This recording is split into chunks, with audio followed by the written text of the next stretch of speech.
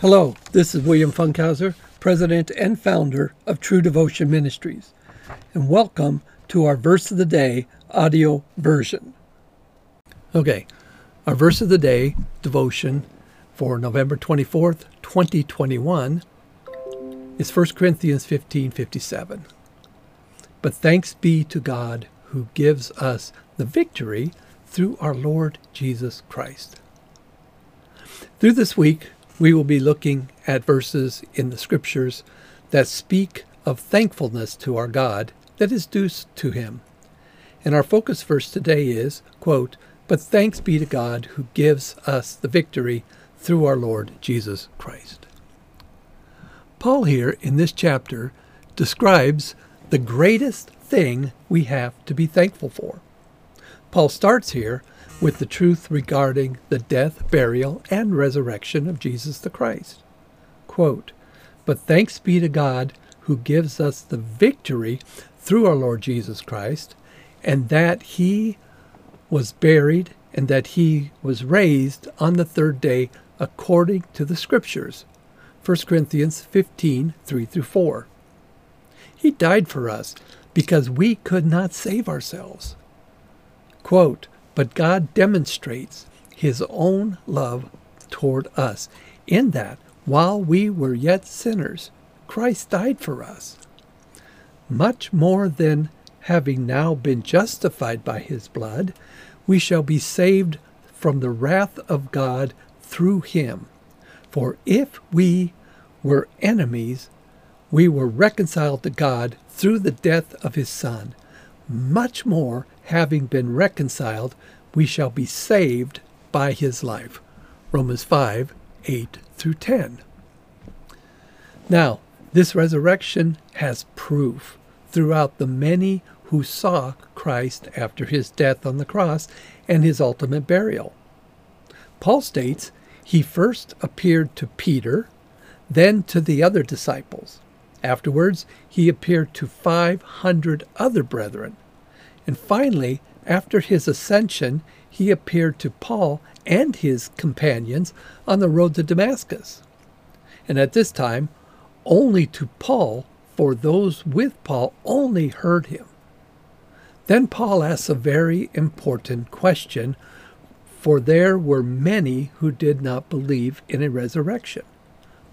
Quote, "Now, if Christ is preached that he has been raised from the dead, how do some among you say there is no resurrection of the dead?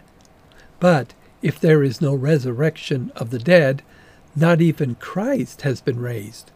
And if Christ has not been raised, then our preaching is vain. Your faith also is vain." 1 Corinthians 15:12-14. Paul is saying here that if there is no resurrection, as some preach, then Jesus himself has not been raised. Thus, our faith, along with the words we preach, would be worthless. But he adds to this, quote, "Moreover, we are even found to be false witnesses of God, because we witness against God that he raised Christ, whom he did not raise, if in fact the dead are not raised." 1 Corinthians 15:15. He tells them everyone who preaches the resurrection would be considered false witnesses of the truth of Christ. And what is the ultimate ending if there is no resurrection? Quote, "Then those also who have fallen asleep in Christ have perished. If we have hoped in Christ in this life only, we are of all men most to be pitied." 1 Corinthians 15:18-19. But there is a resurrection. Quote, "But now Christ has been raised from the dead, the first fruits of those who are asleep. For since by a man came death, by a man also came the resurrection of the dead. For as in Adam all died, so also in Christ all men shall be made alive. 1 Corinthians 15:20 through 22. And what is incredible is eventually all of us who believe Christ and are true Christians and have died will experience a resurrection as well. What God has for us will be amazing and bring us unimaginable joy. Quote, "Behold, I tell you a mystery. We shall not all sleep, but we shall all be changed.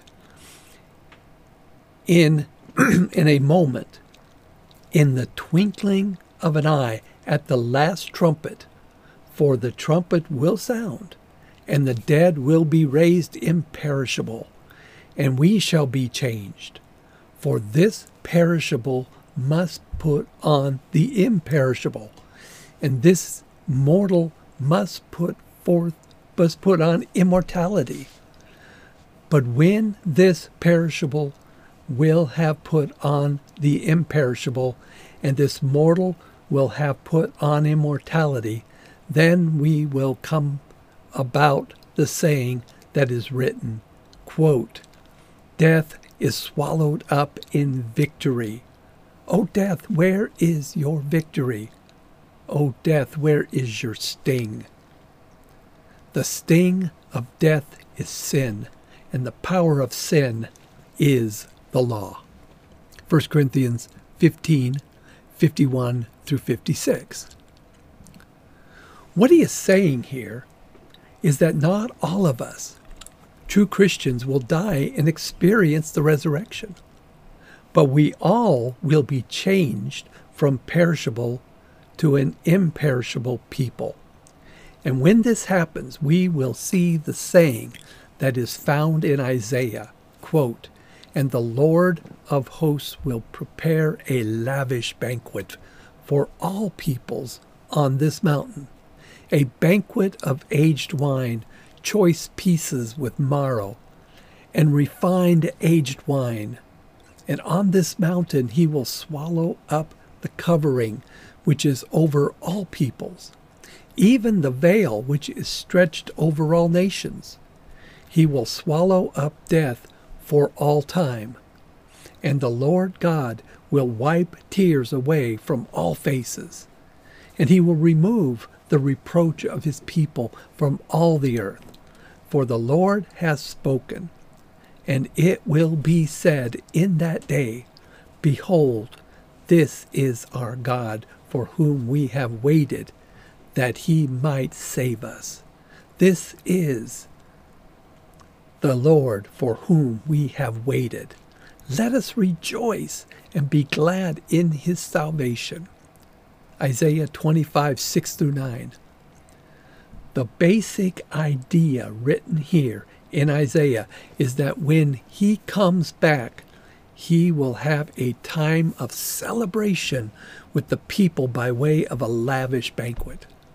He will remove the covering which is expressed as said by theologian Albert Barnes and others, quote, the ignorance, the superstition, crime, and wretchedness that covered the earth, unquote.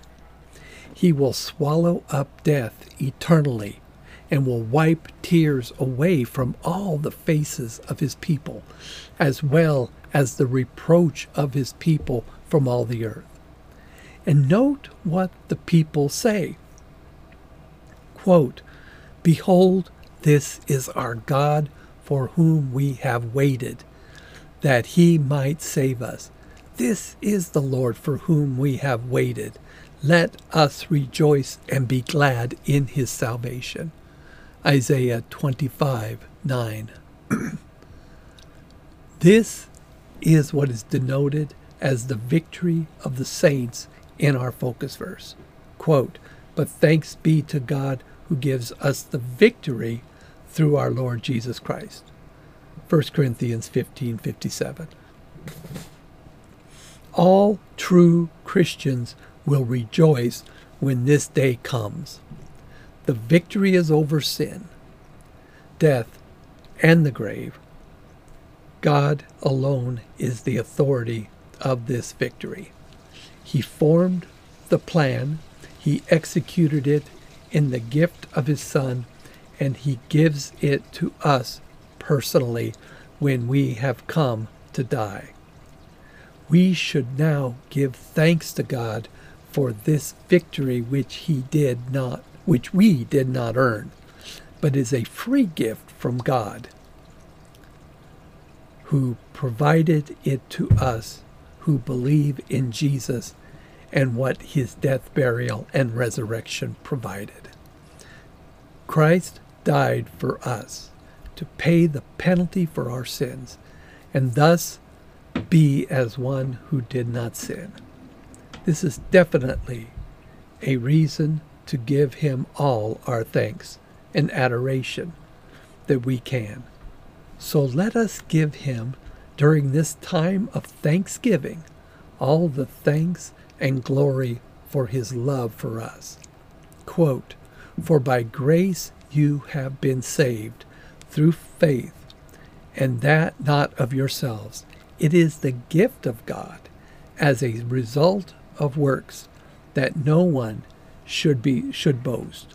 For we are his workmanship, created in Christ Jesus, for good works, which God prepared beforehand, that we should walk in them." Ephesians 2:8-10. I hope you enjoyed our verse of the day and were blessed by God's Word.